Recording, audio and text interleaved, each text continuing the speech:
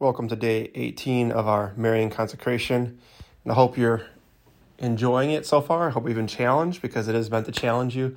I also hope you're feeling encouraged to grow in your faith, to consecrate yourself to Jesus through Mary. Today will be, again, day 18, which is titled The Immaculate Heart of Mary. And Father Gately says, Mary's role is to bring us face to face with the love of the heart of Jesus crucified. But what if, when we're there with him, face to face, we don't feel moved? What if we stand before a crucifix, ponder the Lord's passion, and feel insensitive because of our sins? This happens, says Father Gately. We all sin, and sin hardens our hearts. Aridity and desolation also happen, regardless of our sins. Whatever the reason, our hearts can be cold and unfeeling, and this can be a problem. Thankfully, the one who has a sinless, perfect, immaculate heart will help us. She'll give us her compassionate heart. She'll even let us live in her heart, if only we'll give her ours. During our week with St. Louis de Montfort, we learned that when we consecrate ourselves to Mary, we give our whole self to her, and Mary then gives her whole self to us. The emphasis that the week was on merits. If we give our merits to Mary, she'll give her merits to us. This is a marvelous thing. Yet Mother Teresa gives a bit of a different emphasis to all of this.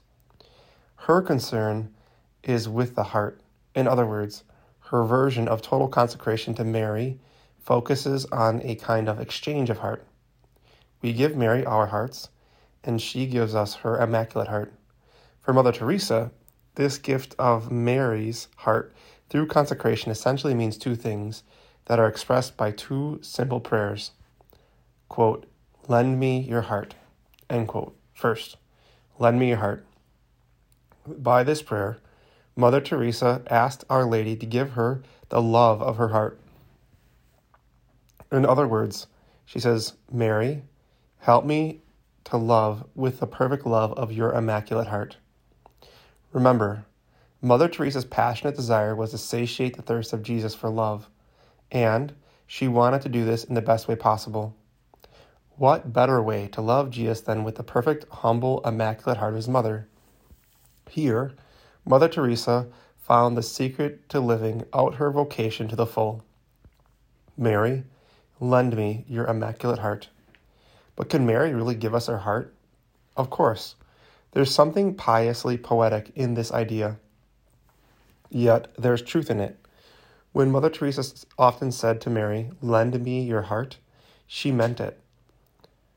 She did suppose that the physical organ of her heart would be removed from her body, and that Mary would come down from heaven and give her hers. Of course not. The physical organ of the heart is itself but a symbol of a deeper spiritual reality. The heart refers to one's inner life and the seat of the indwelling of the Holy Spirit. Now, we come to the heart of the matter. Recall our week with St. Maximilian Kolbe and how he emphasized the bond between the Holy Spirit and Mary. He said that Mary is the spouse of the Holy Spirit and that their union goes even deeper as a spousal union. He went on to say things like this: the Holy Spirit does not act except through the Immaculata, his spouse. Hence, she is the mediatrix of all the graces of the Holy Spirit. So, if we want to love Jesus completely, ardently, and perfectly, as Mother Teresa did, then we need his spirit of love, and Mary Immaculate brings him to us. Let us pray. Mary, lend us your heart. Bring us the Spirit. Pray that our hardened hearts would burn with love for Jesus. Help set our hearts on fire with love for him. End quote. The second prayer is, quote, keep me in your most pure heart. End quote. Or stated more fully, one prays, Immaculate Heart of Mary, keep me in your most pure heart, so that I may please Jesus through you, in you, and with you, end quote. This part of Mother Teresa's consecration to Mary is the most profound. She's not just asking for Mary's heart to be in her, but for her to be in Mary's heart. So, this is a prayer to love Jesus through Mary, in Mary, and with Mary. This is something more than simply having Mary lend us her heart. To understand and live it requires a loving dependence and profound union with Mary. The day after tomorrow, we'll cover what this means and how we'll get there. Tomorrow, we'll learn more about Mary's attitude of heart. Today's prayer is, Come, Holy Spirit, living in Mary, keep me in her most pure and immaculate heart. We'll repeat that prayer 10 times. Come, Holy Spirit, living in Mary, keep me in her most pure and immaculate heart. Come, Holy Spirit, living in Mary, keep me in her most pure and immaculate heart. Come, Holy Spirit, living in Mary, keep me in her most pure and immaculate heart.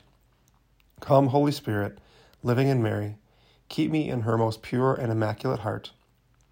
Come, Holy Spirit, living in Mary, keep me in her most pure and immaculate heart. Come, Holy Spirit, living in Mary, keep me in her most pure and immaculate heart. Come, Holy Spirit, living in Mary, keep me in her most pure and immaculate heart. Come, Holy Spirit, living in Mary, keep me in her most pure and immaculate heart. Come, Holy Spirit, living in Mary, keep me in her most pure and immaculate heart. Come, Holy Spirit, living in Mary, keep me in her most pure and immaculate heart. And may Almighty God bless you. In the name of the Father, and of the Son, and of the Holy Spirit. Amen. Saint Teresa of Calcutta, pray for us.